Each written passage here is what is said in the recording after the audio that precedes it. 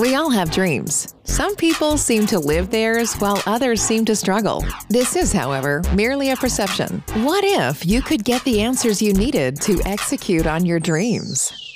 Welcome to the Platinum Mask Podcast, a show designed to ask various young professionals just how they deal with their specific ups and downs. How does one young upstart navigate competing with name brand companies? Where do we get the best tools? How do we grow from our stress and anxiety? Most importantly, how do we properly utilize our cash flow?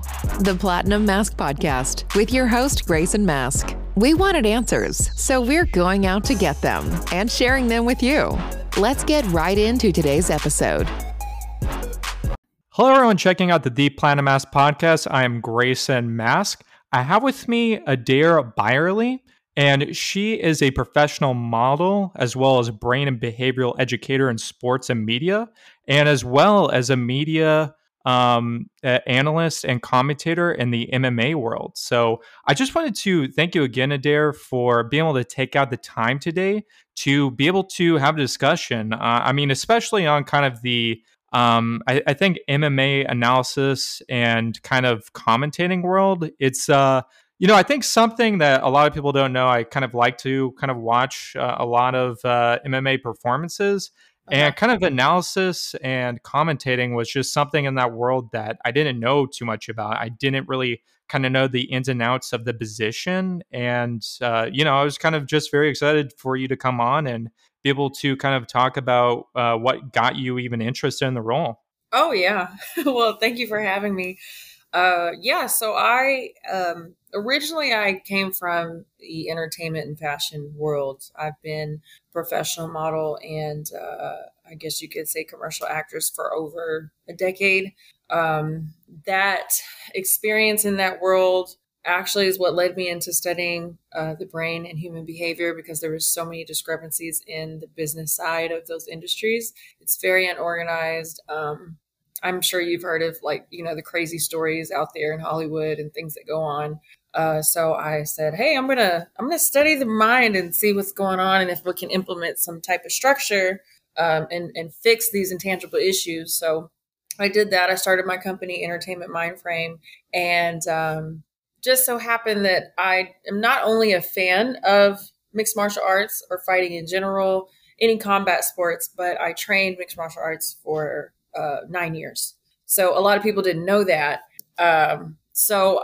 Just from, being in it physically, being a part of it, being something that actually enhanced my life in a positive way. And then just being a spectator for all these years, I've always had an analytical mind when it comes to anything that I'm interested in.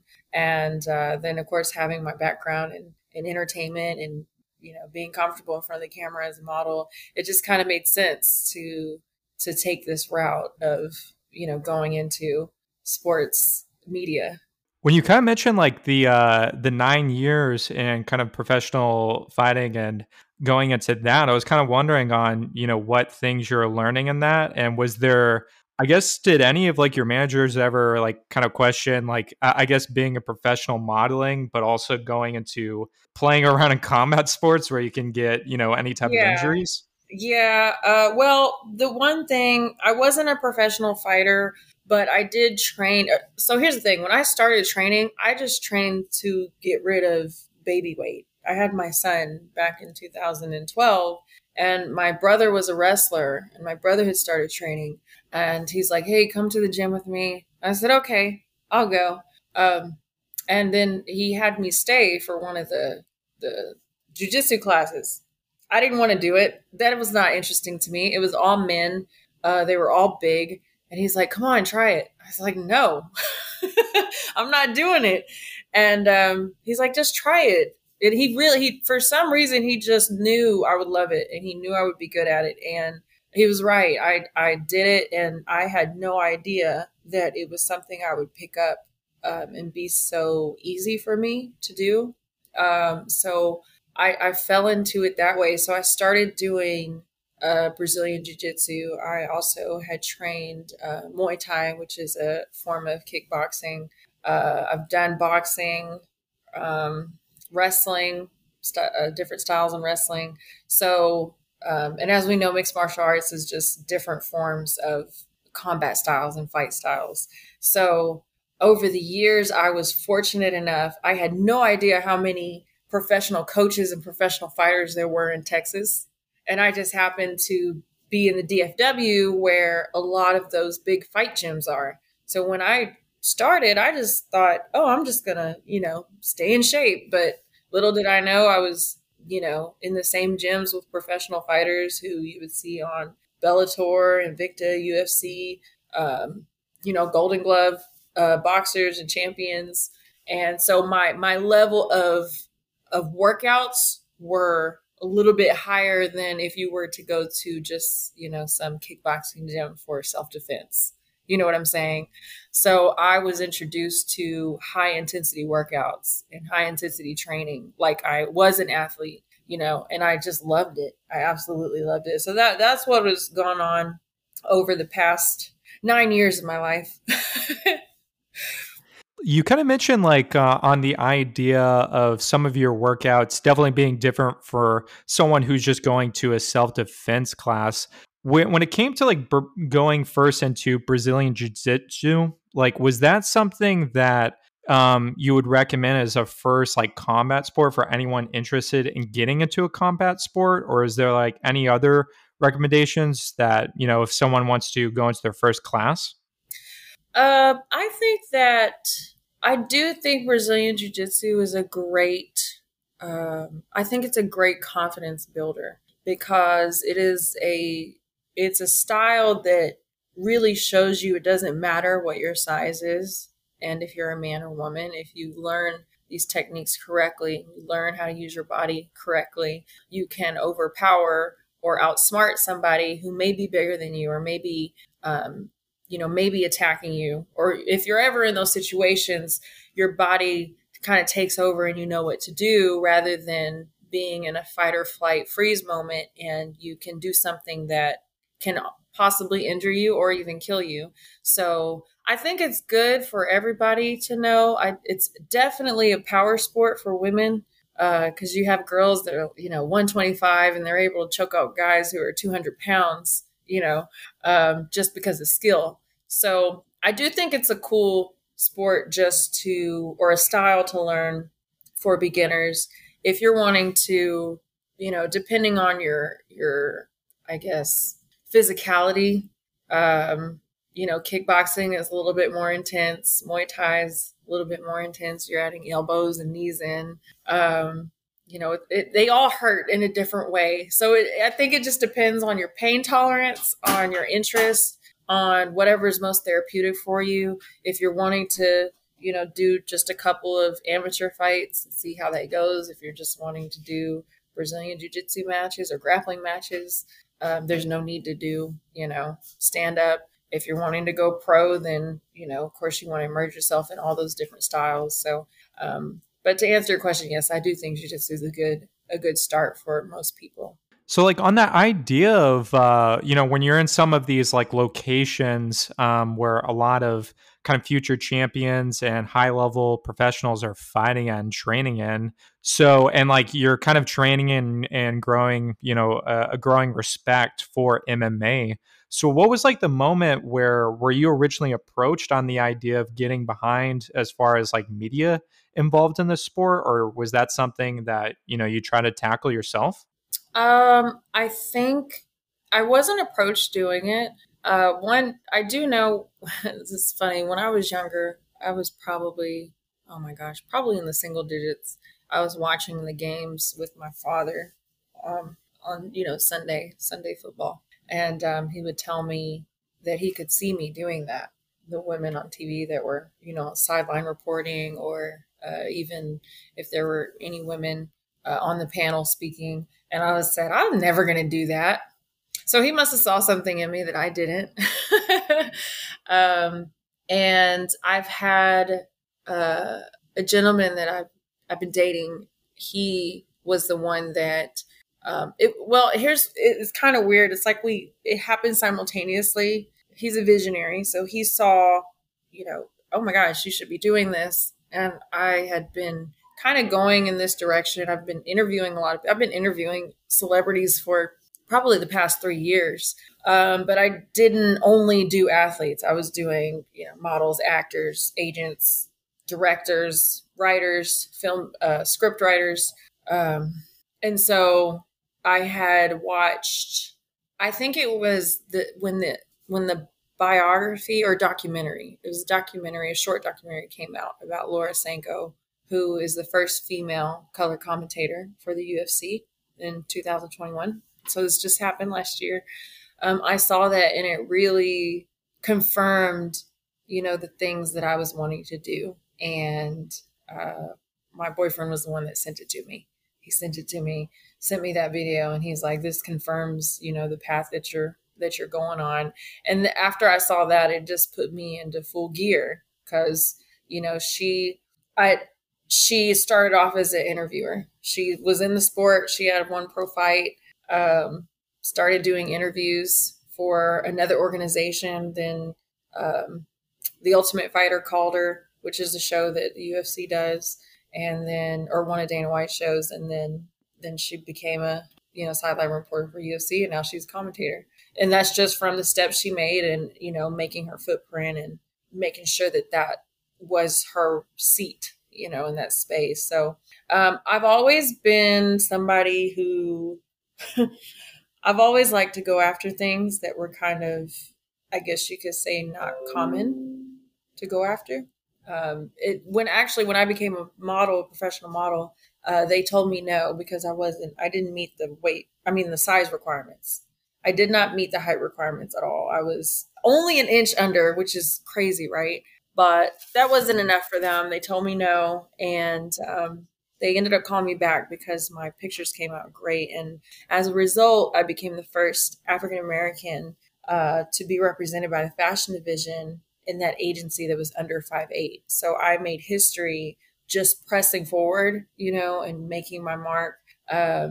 Whenever I started my company I was telling you about, Entertainment Mindframe, it spread really quickly because it was, oh my gosh, this is crazy. This girl is bringing brain and behavioral science into a creative world. Who would have thought of that? And then within 6 months, I was featured in Forbes. So it's like my ability to kind of see things that don't exist, or maybe that they're just not fully bridged together. It doesn't scare me. I like the idea, and I just don't think anything's impossible. So, when I was going from being a model to doing this, I said, I can do it. I can do it. I've done other things. I can do this too. When you kind of bring up like the idea of wanting to go for different types of goals that not a lot of people can kind of see, and kind of like bridging that gap in the modeling world where you're kind of mentioning like being below like the typical height requirement, but still trying to forge a path there. I was kind of wondering, like, trying to be a female reporter as well as commentator and analyst in the MMA world, what it's like, I guess, compared to other industries you've been in. Like, are the obstacles, as visible? Are there more obstacles? What's that like? I would say the only thing that I really run up against is MMA or sports world in general, but since I'm doing MMA, I can speak on it. MMA is a male-dominated industry. You don't see a lot of women that are doing more than either being a ring girl or being a sideline commentator or a sideline reporter, which there's nothing wrong with that, but it does cause for us to push for expansion, right? I won't say it's foreign. MMA is a newer, popular sport that the world is recognizing. It's been around for a long time. UFC has been around for a long time. But as far as, it being broadcast on ESPN for the world to see and gaining all these fans that are traveling from all over to see, that hasn't been happening as long as NFL, NBA, soccer, tennis, any of the other sports that we like to sit and watch. So it's a newer sport in the world of sports entertainment, at least to the rest of the world. So because of that, they're kind of, maybe they're just, I don't want to say they're behind. It's just we're doing things a little bit later than the other organizations have done because they've been around for a while. So I think for the most part, I seem to get a lot of good feedback from people, but I will tell you it is difficult because just me being a model in general, and coming in, and most people don't know that I've trained. It's not like I walk around and say that. I don't look like somebody who would even fight because of my face, and they're like, you're a model. Why would it's contradicting, right? It doesn't make sense. Why would you do that? But believe it or not, I like it. I enjoy it a lot. I'm somewhat good at it, which is why I've still been able to model and train at the same time. I've been smart about it. I've had good coaches. I've had good training partners where we're not just recklessly hurting each other. And I'm not putting myself in bad situations where I'm gonna, get hurt all the time. So people don't always take me seriously. Just off top, I'm not always taken seriously. Sometimes people think, oh, she's just doing this because she's a fan, or she's just another girl that wants to get into a sports arena and get her face seen. But I personally, I don't want to do it for that. I want to do it because I truly believe that mixed martial arts has changed so many people's lives in a positive way. It's saved a lot of people's lives. Fighting, which this is what's awesome to me, any combat sport, it's the only sport that we have that's on television, that's entertainment, that is a natural instinct in us, right? And we all know how to do it if we're pushed to that point or we're in a situation where we have to do it. So I think the reason people are so invested in this sport is because it's a part of them that we all know we have. It's an animalistic side to all of us, and we just get to see, like, live vicariously through these professional athletes that do it for a living, So I love it because it's a universal thing. I mean, we're humans, we're animals. We all have that side to us. Every animal on this earth has that side to them. So I feel like it's such a powerful sport because it reaches everybody, even if they don't enjoy watching people get punched in the face. Somebody can relate to it. Does that make sense? Mm-hmm. No, like on kind of on that idea at the beginning, we were kind of mentioning the not like I guess like stuck behind the times, but like with the UFC gaining that mainstream momentum behind it and the ESPN views and everything like that. Really kind of in more recent years. I was Mm-hmm. kind of wondering like on how that relates to I guess fighter pay, because I know I always hear about, I guess, the discrepancy between, I guess, like MMA versus like boxing. Mm-hmm. But I always hear like so many different reasons from like, from analyst to analyst. And I was kind of wondering, from your perspective, if there was like a main reason for possibly lower pay or anything like that. There's not really a main reason. I do know that mixed martial arts is it's one of the only sports that's not funded, like other sports maybe.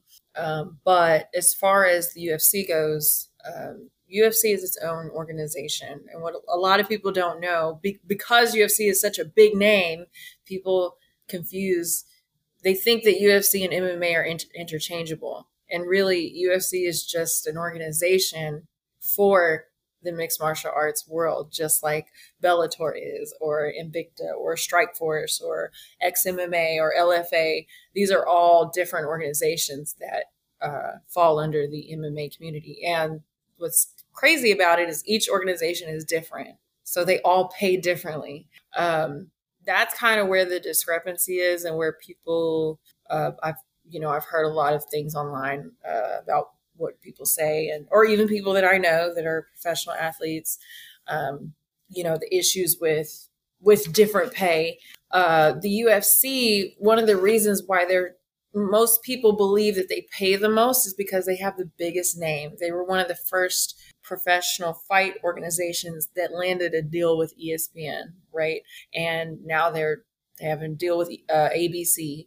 And of course, they have these $1 million sponsors that are behind them as well. So they have a great marketing to the rest of the world. But at the same time, they've been reported to pay less than 20% of their revenue to their fighters. And like Strikeforce, they've been reported to pay a little bit over 60%.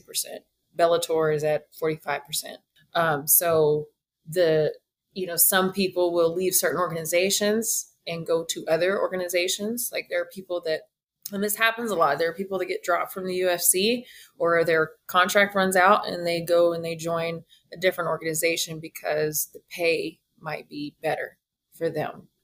So I don't think it's just one reason.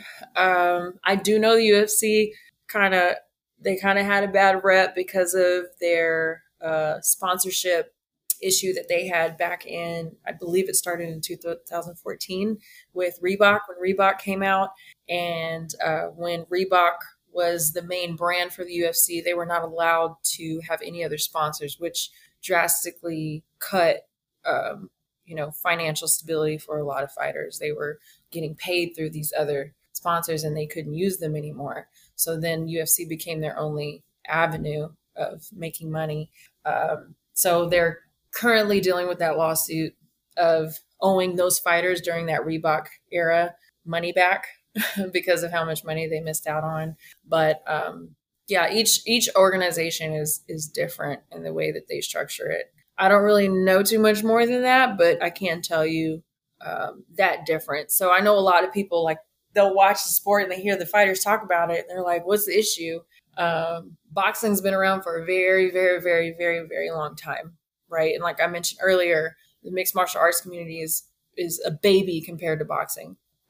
So I think, it might take a minute for it to get to that level to where fighters can get paid what they want. Could they get paid more? I'm sure they could. But again, I'm not the owner of the organization, so I'm not sitting there looking at the numbers. I can't say what would and wouldn't work.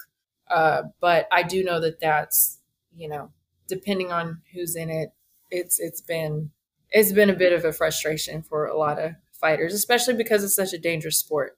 No, I really didn't know about, I guess, that comparison of UFC to something like Strikeforce, but I guess definitely makes difference, from organization to organization. But like on the idea of UFC, I really wanted to kind of ask you, on kind of the feedback from one of their, not their most recent event right now, but, UFC 276, with a lot of really conversation hype around that. I think the biggest thing coming out of that was, that I was saying was kind of the Adesanya's fight, championship fight. And, the whole kind of Chris Pratt commenting on it, and Adesanya got back to him. Yeah. I guess I wanted to kind of get your breakdown on it and the idea of, is there a thing, I guess, like a boring fighter, and, do you put any stock behind that kind of claim, or what do you think about that fight? Well, that fight particularly, I love that fight, but I have a bit of a fight IQ. I love technical fights. So, what I have learned, and what I can say, and anybody who's in the sport and is a professional would agree with me, if somebody can make it look easy, they're very, very, very good at what they do, because that's not an easy thing to do. For that fight, well, here's what I'll say. First, I'll say this kind of goes back to my statement earlier of people being emotionally invested in the sport because it's a side of them that we all have. And I think when that animalistic side is not met, when we don't get to see the blood and gore and the movie side, the Hollywood part of fighting, we kind of get disappointed. So we live vicariously through these fighters and we want entertainment, and we spend thousands and thousands of dollars to travel and get these suites and, fly all these people out and get these front row tickets. So people don't want to see technical fights. But here's the interesting thing. This is where I have an issue with.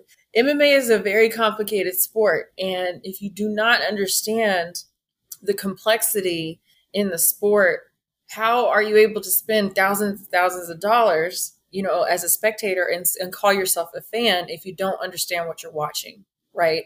That's one of the reasons we have commentators. But even if we don't, I mean, people that watch football, they know what they're watching. People that watch basketball know what they're watching. Even if they can't play it themselves, they know the rules. They know what's going on. A lot of people don't even know point systems, right? They don't even know. They just see a punch and they see blood and they see people flipping over and people breaking things. And, that's the excitement that they're all after. For that fight specifically, Israel did say that he was happy with the fight, but he wasn't ecstatic about it. His own performance. And he did say that there were some times when he couldn't find his power and he couldn't figure out why. But overall, he did a great job. I don't see that as a boring fight at all, because I know that both of those men are very aware that they were both very dangerous opponents. Israel has the utmost respect for Cannonier's coach, John Crouch, and he is known for strategically breaking down opponents and having great game plans and beating them. So it wasn't a fight where you could go in and where I could say overcommit to where you put yourself in a bad position and then you can get hurt. Although Israel is one of the best fighters right now in the UFC, he was aware that if he did anything incorrectly, he could possibly get hurt or be in a bad position, with his opponent.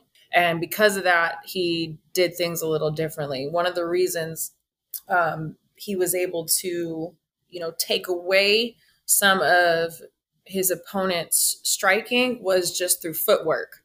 And if you don't know what you're looking at, it just looks like they're running away from each other, but they're not. This is all strategy. So a lot of it, was hand control, distance management, the jab. The jab is the most boring punch, but it is the most important because it keeps distance and it keeps range. And you can also tag someone, and if you hit them in the right spot, put them down. But those are points that you're getting.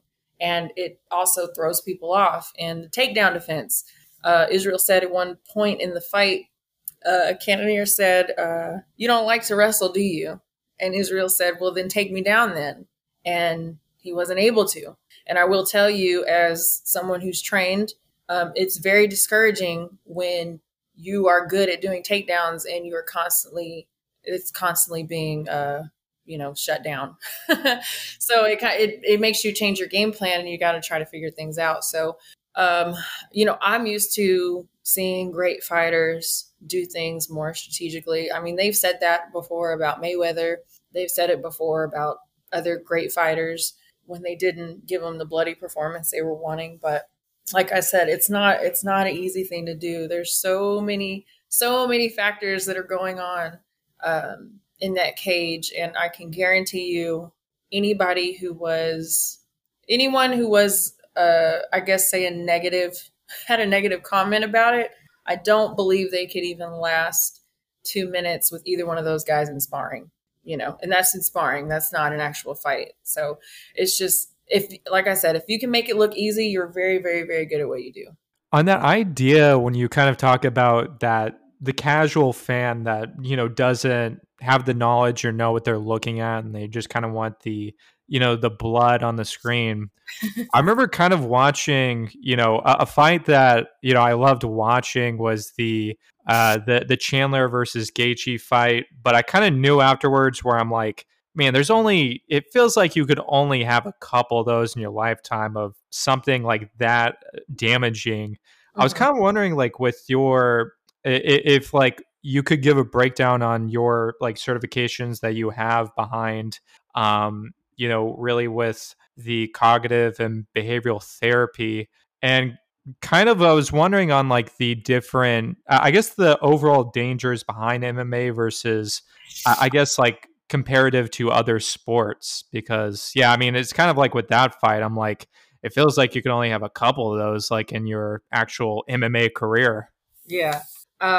So in regards to any of the certifications I have, it's all brain and behavioral health. So brain, on the brain side, I studied fundamentals of neuroscience, which is just the cellular development of the brain and, how your signals communicate with the others and to the rest of your body.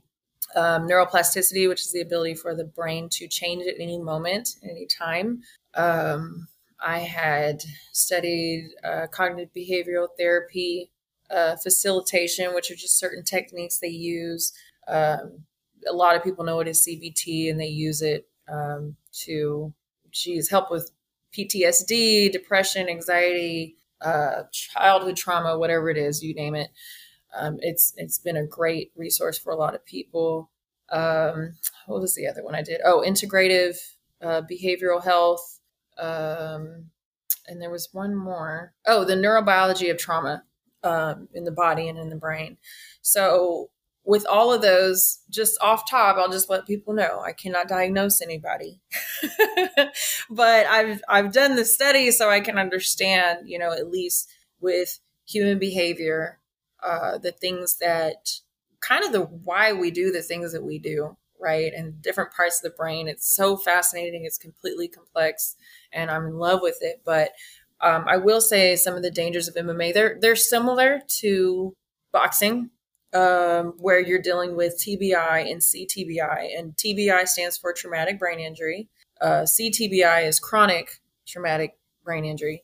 And, a TBI, traumatic brain injury, is something as simple as having a knockout, or even a TKO when, you get hit in the button, which is what they call hitting that right spot, either in the temple, behind the head, on the chin, and your brain shuts down for a minute. It is considered to be a concussion. If you get too many of those in your lifetime, of course, that's going to affect your ability to communicate with the rest of the world and even process the world around you. So it does affect short-term impairment. It can decrease memory performance. It can affect your cognition. Your cognition is your ability to really work with information in a meaningful way. It helps you plan out your day properly. And the reason that's such a big deal with your cognition is because your cognition is influenced by your emotional brain. So if your cognitive brain is not in place, then it's common for people that have brain injuries to be a little bit more emotionally responsive. They might blow up quicker and have anger outbursts. They might have moments of sadness for a long time. And that's why, you've seen fighters, they tend to have a little bit of a shorter temper. It's not always because of brain trauma. Sometimes they just, a lot of them are natural fighters. A lot of them come from that background and that environment. So it's normal to them. But there's also a long-term effect it can have for your, emotional stability and your cognitive ability over time. That's a little bit different than some of the other sports. I think one of the other sports that's similar to that might be football, because of so many possible concussions that they get over time. I know that big the documentary of that one NFL player, and I'm totally going blank right now. Was it Aaron Hernandez? I think so. Did you hear about that one?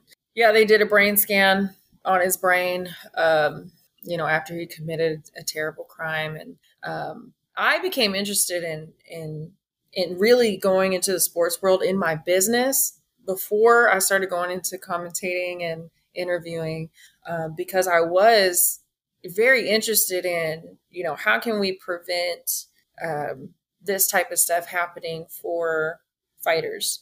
I do think one of the theories that I had is that fighters don't really have an off button.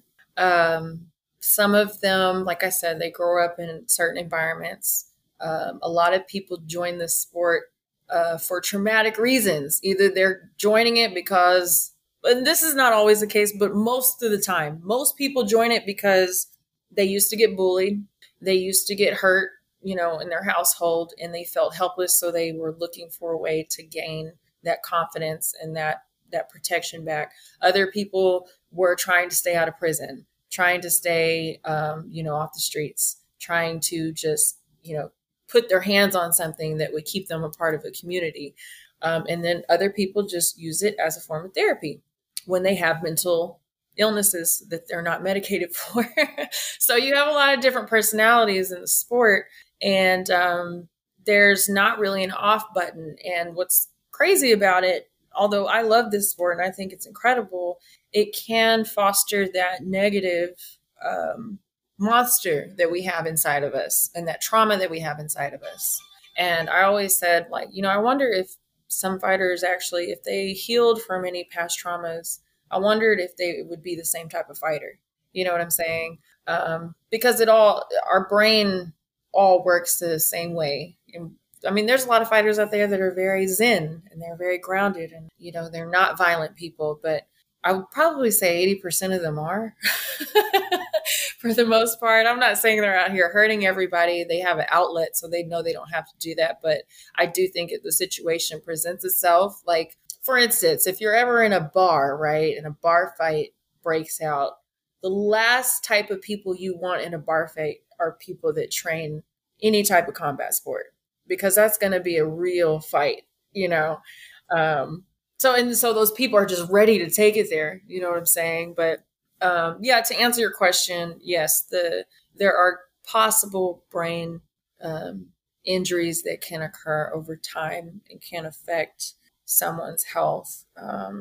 So I'm hoping, that they have enough resources in place, to help with those things.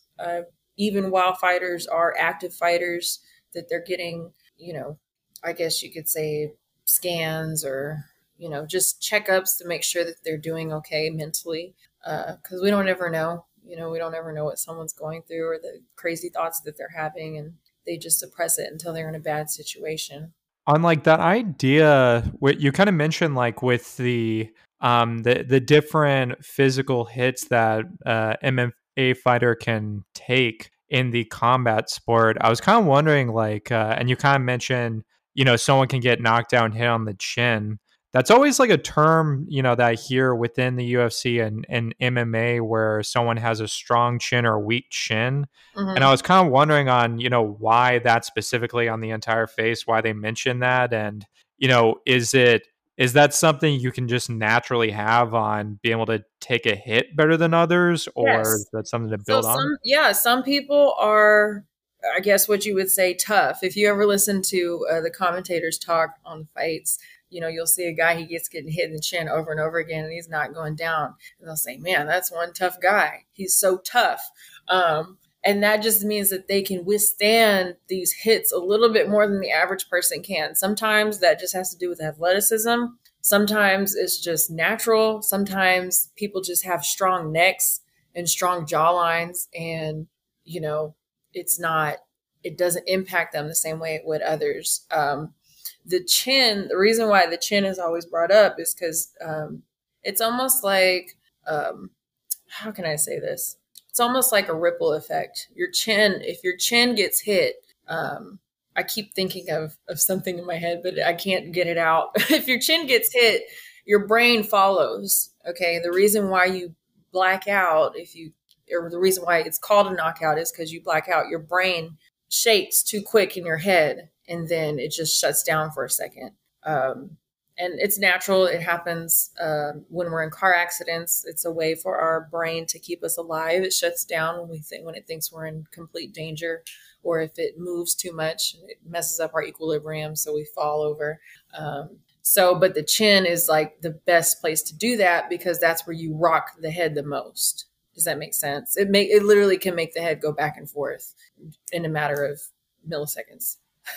And does that have like a lasting effect, like through your life? Because I know with when you kind of mentioned that that's like a system by the brain to keep the brain safe. Like it seems like whenever I see like a major fighter, get like knocked out cold, that it's possibly over the next few fights. I guess the name that comes to mind is like Cody Garbrandt, who gets KO'd, and then I think on his next 5 fights, he's, he has 4 losses out of 5, and, he keeps on getting knocked down the first round. I was kind of wondering, like, is that something that, does your brain keep on trying to keep itself safe like after like a massive knockout like that? I don't know if it's something that the brain actually does. I don't even know if there's studies on that. That's a really good question. Now that you mentioned that, I'm going to look into that. I don't believe there's studies done on that, so I can't tell you scientifically, but I can tell you that when someone gets knocked out easily, and it tends to keep happening, it's the coach's call. Most of the time they say, hey, we don't want you fighting anymore. And if we do, we're going to change up the game plan because we don't want you getting hit. This is another thing that Israel brought up in his fight. He said, I'm not stupid. He said, I'm trying to have a long career and I don't want to get hit. And I know everybody wants everybody to get hit. And, that's kind of the point. But, the more hits you take, you're shortening your career as an athlete. So you do have to be strategic. You do have to be technical, even if the fans hate it. And like on that idea, when he kind of mentions like not being stupid and wanting to have a long career and not wanting to take too much damage, I was kind of wondering from your perspective on interviewing people from so many different weight classes. Is there a specific weight class that you would think has like the most damage, or maybe has the most competition, or just the most violent fights, like when it comes to like a stacked card? Yeah, and I think yes. So first, to answer you, yes, there's two different weight classes, and it's between 170 and 185, which is your welterweight and your middleweight. The reason why is because you're just going to find more people that's the average weight that you're going to get for men to be able to cut to or gain weight to. Anything under that is probably naturally a smaller person. Anything over that is naturally a bigger person. So for the most part, you're going to have your average, which most of your average male sizes are going to be within those two weight classes. Those two weight classes, I can't say that there's been more damage. It's just there's more people in those weight classes. So I guess the damage seems like there's more that goes on there, but you also see damage in heavyweight fights, light heavyweights, and the smaller divisions. I think the smaller divisions are a little bit safer for some reason. I don't know if it's just because they're so technical, because they don't have the size behind them that they can depend on. I don't know if you ever noticed it, but on heavyweights, they don't always have the most technical fights because they're just big guys. They're big. A lot of them can just, they just headhunt and they wait for that one big punch, and they can swing their arm around the whole damn cage and knock them out. Other weight classes can't do that as easily because they don't walk around as big body men. So as far as damage goes, I think it's possible in any division, but I would say just because of those two weight classes having the most people, you'll see it more. You'll see it more in those divisions. I remember like there being like a major debate when it came to like the weight classes that I was wondering if you had an opinion on, like where it was kind of like with the UFC where they're trying to, I think a lot of people debating on allowing like a middle weight between each of the weight divisions. So I think it was like so people in lightweight and middleweight can fight against each other, or lightweight and welterweight between those. I see, because it's going to like 185 to 205 or 185 to 170. I don't know. I mean, I personally know fighters that have dropped weight classes pretty easily. I think, what is it? Like light heavyweight to heavyweight, that's about, I think it's like 265 to 205. It's a pretty big difference between 185 and 170. That's only 15 pounds difference, but you got light heavyweight, it's 205, and then heavyweight is 265. That's a bigger difference.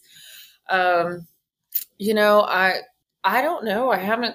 Maybe I'm missing something. I haven't heard too many people complain about that, but also I know fighters that they just do it. They just make the weight cut. Some of it's easy for them. Some of it's not. Sometimes, what I do know is fighters don't always want to be at the top of their weight class. So if you walk around at, you know, 185, you know, it'll be easy for you to make 185, but no, not at the top of the weight class. I'm sorry, at the bottom of their weight class. So if you're naturally like a smaller guy and you try to stay at a certain weight, or let's say you're a lot bigger and you have to cut 20 pounds and you don't do it smart and you do it like 2 weeks in or the week of, you know, you can really damage yourself if you do it that way. So I do know a couple of people like they may walk around at 160, but they fight at 125, you know, or 135.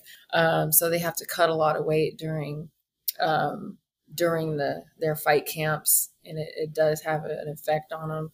So, but I don't know. I don't think there's a big difference between all of them until you get to light heavyweight and heavyweight. And by that, you don't see a lot of heavyweights anyway. So it's really only a 15-pound difference, 10 or 15-pound difference between each weight class. And like on the idea, we kind of like threw out with some of like the titles of kind of reporter, commentator, analyst. I was kind of wondering on like the difference between like the responsibilities of those positions, and like do people wanting to get into the media side of MMA, do they typically start out as a reporter to eventually become like a commentator or analyst? Usually they do, unless they have a background or, you know, went to school to become a sports analyst. The one thing about MMA, which is something I was speaking about earlier, is because it is a newer sport and it's a complicated sport. And newer sport as in, of course, it being a popular entertainment sport for the world, not as long as it's been around, because MMA has been around for a long time. Having the knowledge on it, you have to be a part of the sport in order to have the knowledge on it. So most of the people you see sitting behind those commentating chairs are people that have been hands-on with the sport at some point in their life, which is extremely important because you have to know what you're talking about. You have to know what you're looking at. You have to know how to break it down. I do see a lot of people go into interviewing or reporting at first. Commentating is a little bit more complex because, like I said, you do have to have the knowledge behind it. You have to be personable. You have to be somebody that people want to listen to.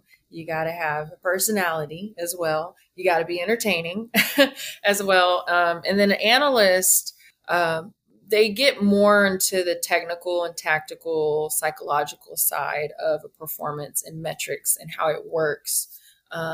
You'll see some of that in post-fight shows.